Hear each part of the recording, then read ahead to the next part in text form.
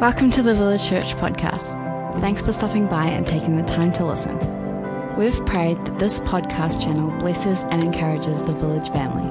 So lean in with an open heart, eager to grow and enjoy the episode. Good morning, everyone. Really is good to see you.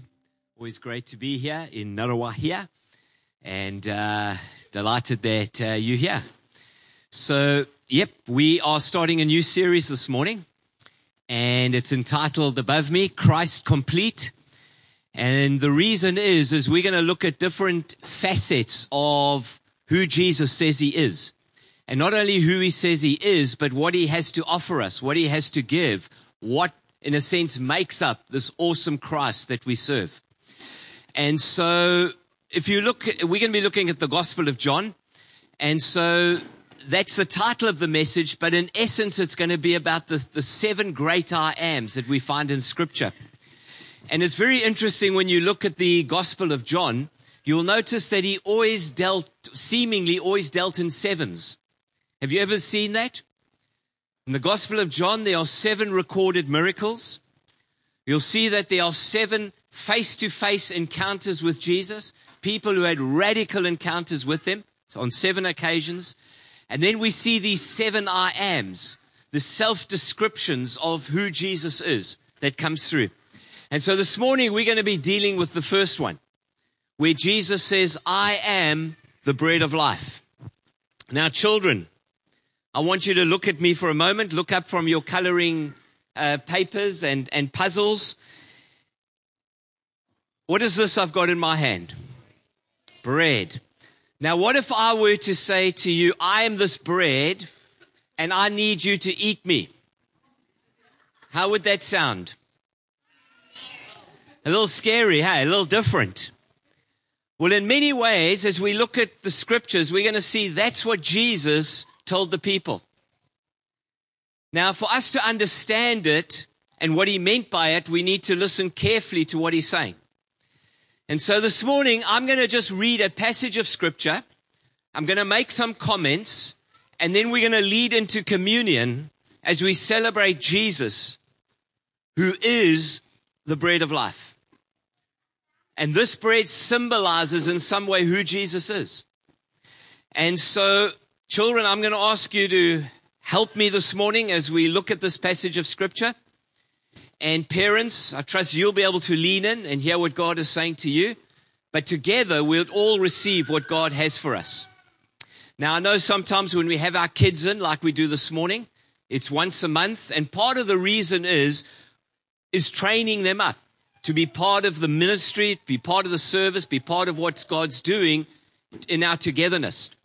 Yes, we understand that it's great for them to have their program that is maybe more suited towards them, where they're able to hear truth at a level that they can understand. But for this season we're in as a church, and again, it's not written in concrete, but for one Sunday a month, we want to keep the kids in as part of their understanding that church is not just for their mums and dads. Church is for them as well. In the singing, in the preaching of the word, in ministry, and everything that happens. All right. So we're going to work together. If for whatever reason your kid does go a little ballistic, to say it nicely, it's something like that. No, not quite. You're welcome just to take them out, quieten them down, just so everyone else doesn't end up missing what God is wanting to say this morning. All right.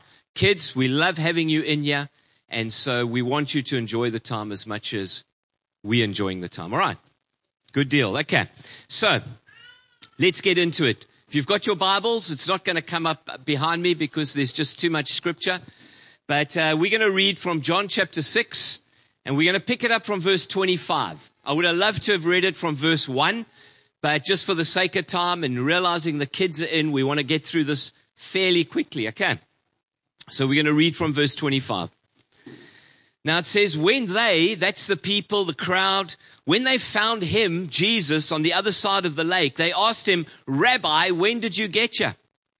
And Jesus answered, very truly I tell you, you're looking for me, not because you saw the signs I performed, but because you ate the loaves and had your fill. Now, to understand that, you've got to go back a few verses to see how Jesus miraculously fed 5,000 families. Children, how many people do you think 5,000 families would be on average? Jesse, 5,000 families. How many people would that be?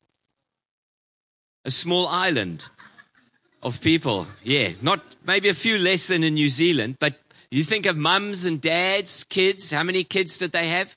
Quite a few maybe. What about, should we say 20,000 people? 10,000, Jesse says. We don't know exactly, but 5,000 families. How did Jesus feed them? 5 of these and 2 fishes, 5 loaves and 2 fishes. But here's the thing. These people wanted, what following Jesus meant, they wanted more from Jesus and not more of Jesus. In other words, they wanted what following Jesus gave them. Gave them food, gave them provision, gave them excitement, gave them miracles. They loved that. And they were following Jesus to see what they could get out of Jesus. In other words, let me say it again. They wanted more of Jesus than they wanted of Jesus. But here's the thing. That's probably true of many people, hey? Well, Jesus, if I follow you, well, what's in it for me? If I follow you, what will I get out of it? What freebies will be on offer? How is it that I'm going to be blessed if I follow you? Well, let me just remind you this morning that wanting more of Jesus will cost you. And my question to you is, are you willing to pay the price of following Jesus, of wanting more of Jesus? Because if it's more of Jesus, let me tell you, it's got to be less of me. Huh? And it's not only how much of Jesus we have, but maybe more importantly is how much of us does he have? And these people weren't seeing that. They were running after Jesus for what they could get from Jesus. And this is what he says here now, verse 27. He says, do not work for food that spoils, but for food that endures to eternal life, which the Son of Man will give you. A reminder again that eternal life isn't achieved as much as it's received by faith in Christ. And he goes on and he says, for on him, that's him, Jesus, God the Father has placed his seal of approval. And then they asked him, what must we do to do the works? Notice they're plural, the works that God requires. Now, amazingly, they missed the point about eternal life. That eternal life is God's gift through Christ. It's not something that they could do or something they could achieve or something they could work for. And Jesus answers wonderfully when he says the work. Notice singular. The work of God is this, to believe in the one he has sent. And let me remind you again, it's not about doing as much as it's about believing. It's about faith, not works. And yes, we may be saved to do works, but we're never saved by works. And this is what Jesus is saying. Verse 30, you still with me? We reading? Are you reading as well? You got your Bibles there? Great. So they asked him, what sign then will you give that we may see it and believe you? What will you do? Our ancestors ate the manna in the wilderness. As it is written, he gave them bread from heaven to eat. In other words, they're saying, if Moses could do this for us, what can you do? Show us what you can do. Outdo Moses. And Jesus said to them, very truly I tell you, it's not Moses who gave you the bread from heaven, but it is my Father who gives you the true bread from heaven, which is far superior. Jesus is saying to the manna provided in Moses' day, which of course only met their physical needs and only for one day. For the bread of God is he, Jesus speaking of himself, who comes down from heaven and gives life to the world. And so Jesus is saying he alone is the true and the genuine source of life and nourishment. Sir, they said, from now on, give us this bread. In other words, give us what we need to live happily, to live satisfied. which, let's face it, is exactly what our consumeristic and materialistic culture would say today. Hey, Jesus, give us what we need. This is what I need. If you give this, I'll follow you. Nothing's changed, eh? Then Jesus declared, and here's the key verse, I am the bread of life. Some translations say, I'm the bread that is living. Others speak of it as the bread that gives life. I want to tell you it's both. In that this bread, the bread of life, is living and he gives life. Jesus. And so the claim that Jesus was making is that he is the only permanent solution to our desire for life. Only he. Now let's talk a little bit about what Jesus meant by that. Well, I think we need to understand that in Jesus' day, bread was important. It wasn't just important though. It was essential. It was essential to who they are, what they ate. Everything they ate was built around bread. Why? Because bread was life. It wasn't tacked onto a meal. It wasn't seen as an optional extra to the meal. It was the very essence of the meal, bread. It was the main event. Now, let me say this is pretty hard to understand, hey, in our modern kind of culture of gluten-free diets and the mindset that carbs are of the devil. Hey? If you want to lose weight, what's the first thing you set aside? Bread.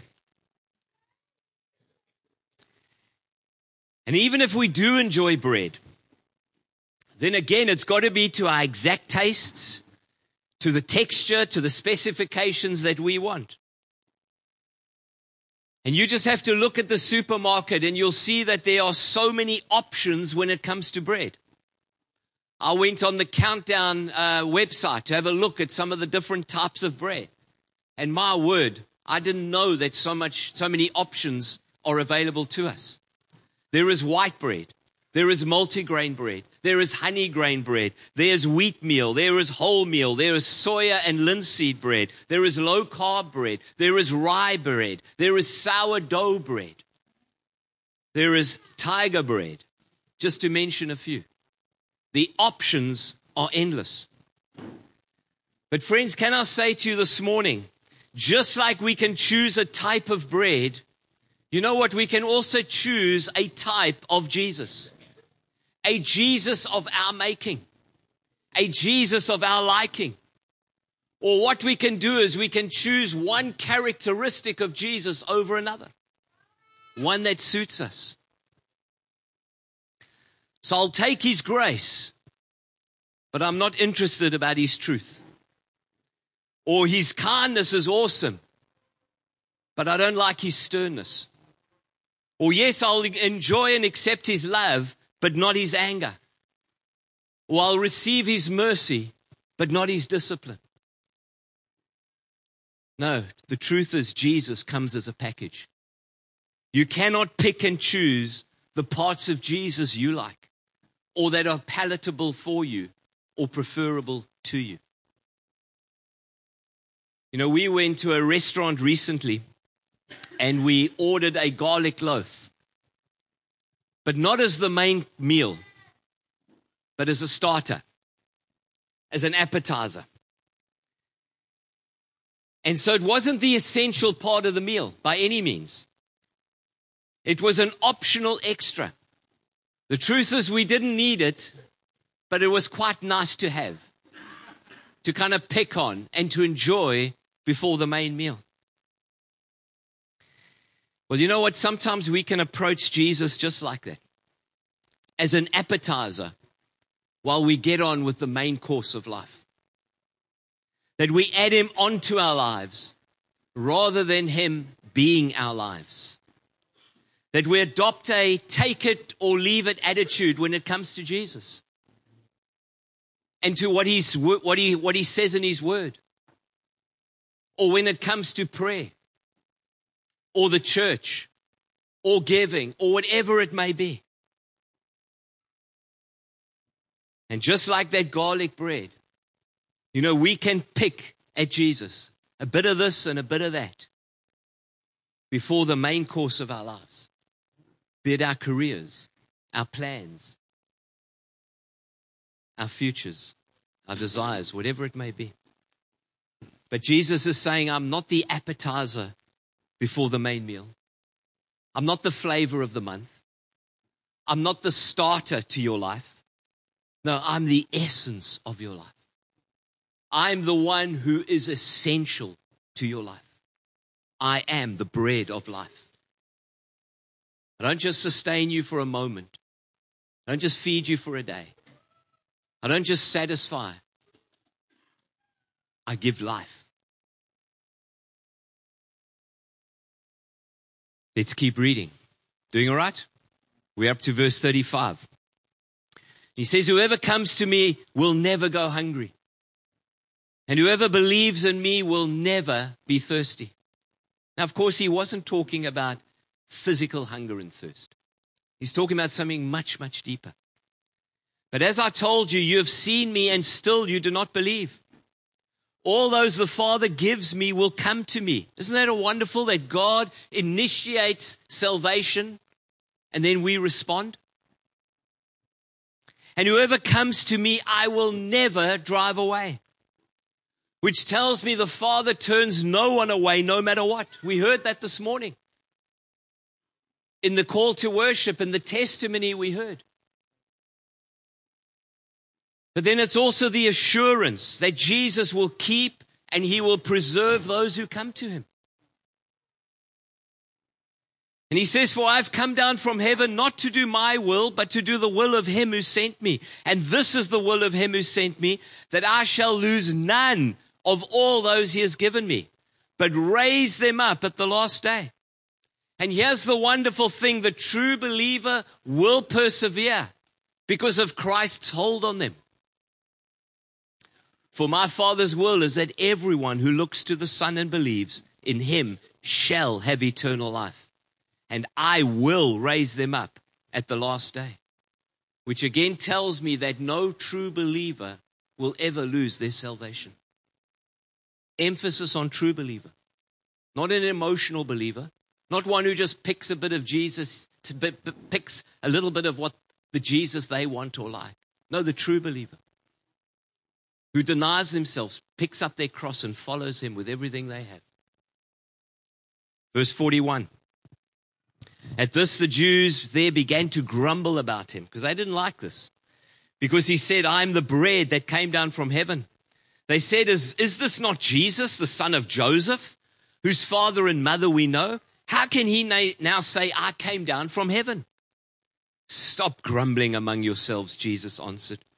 No one can come to me unless the Father who sent me draws them, unless the Father gives them the desire to do so. And I will raise them up at the last day. It is written in the prophets, they will all be taught by God. Everyone who has heard the Father and learned from me comes to me. No one has seen the Father except the one who is from God. Only he has seen the Father. Very truly I tell you, the one who believes has eternal life.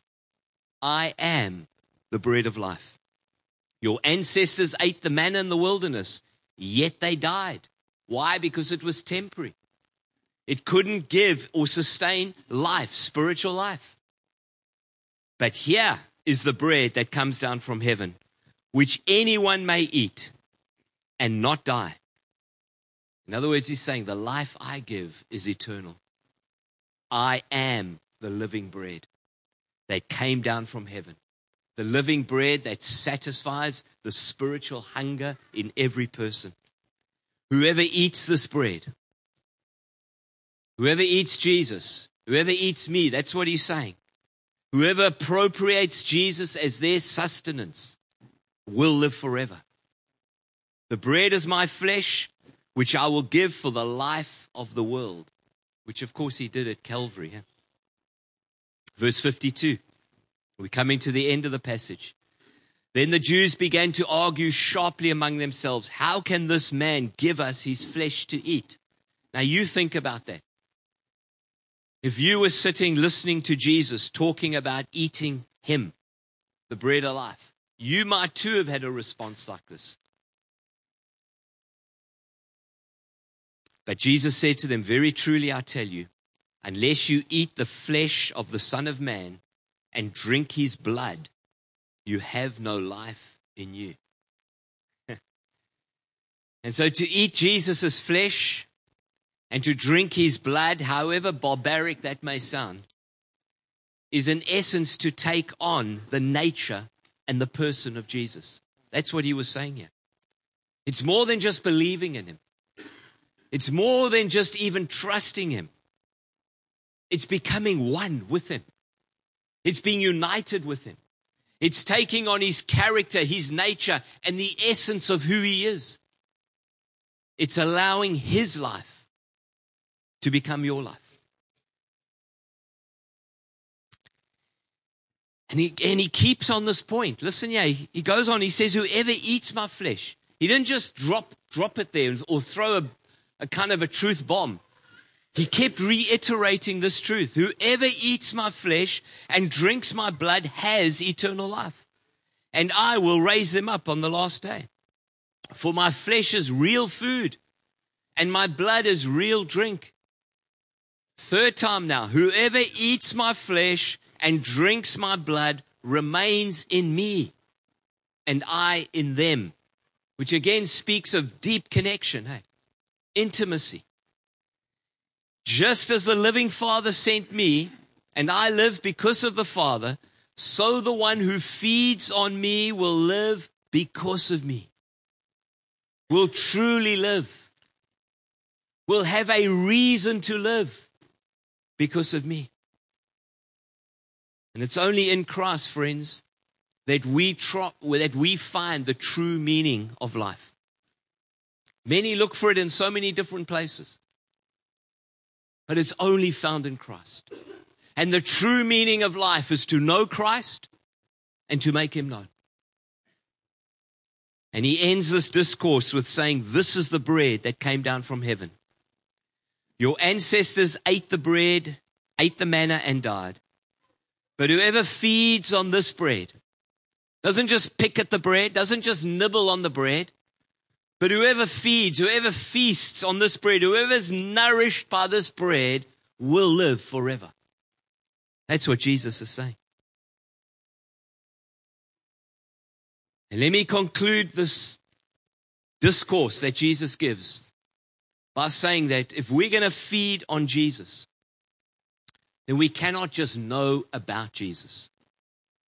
We cannot just observe from a Jesus from a distance and somehow think that that will satisfy us or sustain us spiritually. Because you know what? That's what religion is. It's watching Jesus from a distance. To feed on Jesus means he needs to become a part of you, where he's invited and he's involved and he's included in every part, every detail, every aspect of your life. That's what Jesus is saying. And not to involve him is not to be spiritually sustained. Feeding on Jesus is about drawing from Jesus. It's about spending time with Jesus. It's about fellowshipping with Jesus. It's about growing in Jesus. It's about being strengthened by Jesus. And to stop feeding on Jesus is to become spiritually malnourished and potentially to wither and die. We're going to break communion, or we're going to have communion. We're going to break bread. But maybe there's a response that's required this morning from what Jesus said. I've just read what he said. But let me ask you this morning, are you looking for a handout from Jesus as a supernatural bread supplier, or are you wanting Jesus, the bread of life? Because there's a big difference between wanting something from Jesus as opposed to wanting more of Jesus. Do you follow Jesus for what you can get? If you had to be ruthlessly honest, of how he can bless you, what he can do for you? Or are you following him for who he is and what he wants from you and requires of you? Let me ask you, how much of Jesus do you have? Maybe more importantly, how much of you does Jesus have? Maybe there's some of you sitting here this morning that you'd have to be honest and say, actually, he has none of me. Because I haven't submitted and surrendered my life to him. I've given him nothing. Well, this morning you can change that by taking hold of what Jesus offers you today. Himself, the bread of life, who is your salvation, who gives you the promise of eternal life. If you'll believe in him, accept him, live for him. Maybe he has some of you this morning, just a part of you, a little bit of you. Well, actually he's saying, I want more from you, more of you. Maybe you would say, well, actually I've given a lot to Jesus. Awesome. Keep giving. Where it really would truly become not just less of me and more of him, but none of me and everything of him. That my life is for him, for his honor, for his glory, for his service, for whatever he wants to do in my life, with my life, through my life. That we would say like Isaiah, here am I, Lord.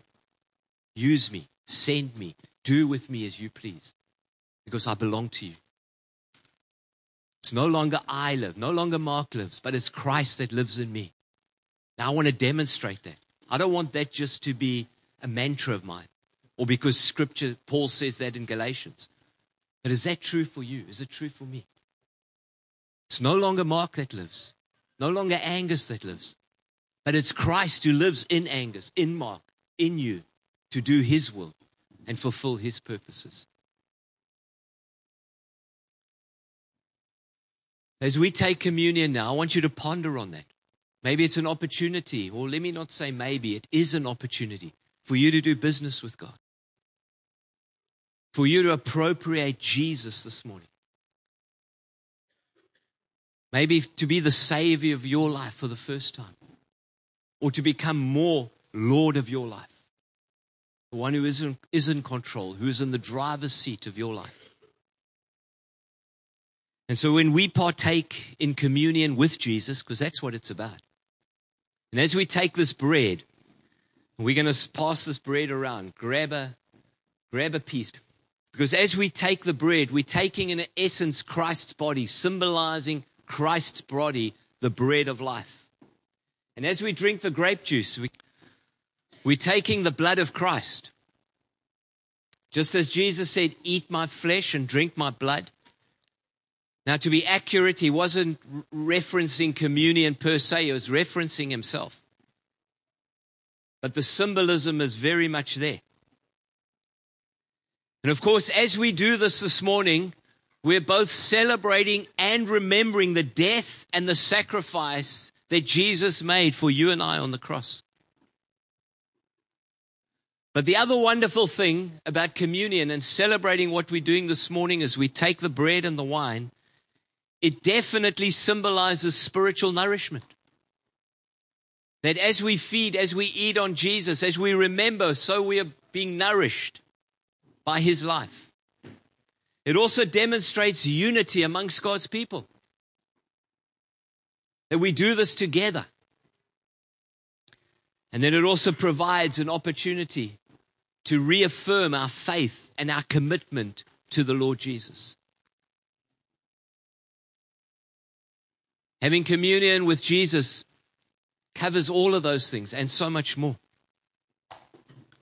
Which of course then means that it's only for believers. You cannot reaffirm your faith in Christ if you do not have a living faith in him. And so communion is for God's people.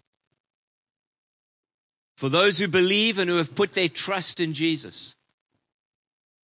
And if you haven't done that this morning, you can pray a simple prayer and say, Lord Jesus, I thank you that you accept me and that you receive me just as I am. I thank you that I cannot ever work for this. I'll never deserve it. I'll never have I can never do enough good things to receive your salvation, your forgiveness, and the promise of eternal life. And that's why you offer it as a free gift. If anyone would bow their heart, bow their knee, and proclaim that Jesus is the Lord, is the Christ, the Bible says you'll be saved. You come into a right relationship with Him. And when that happens, you celebrate communion with God's people, and you partake in the bread and the blood of our Lord Jesus Christ.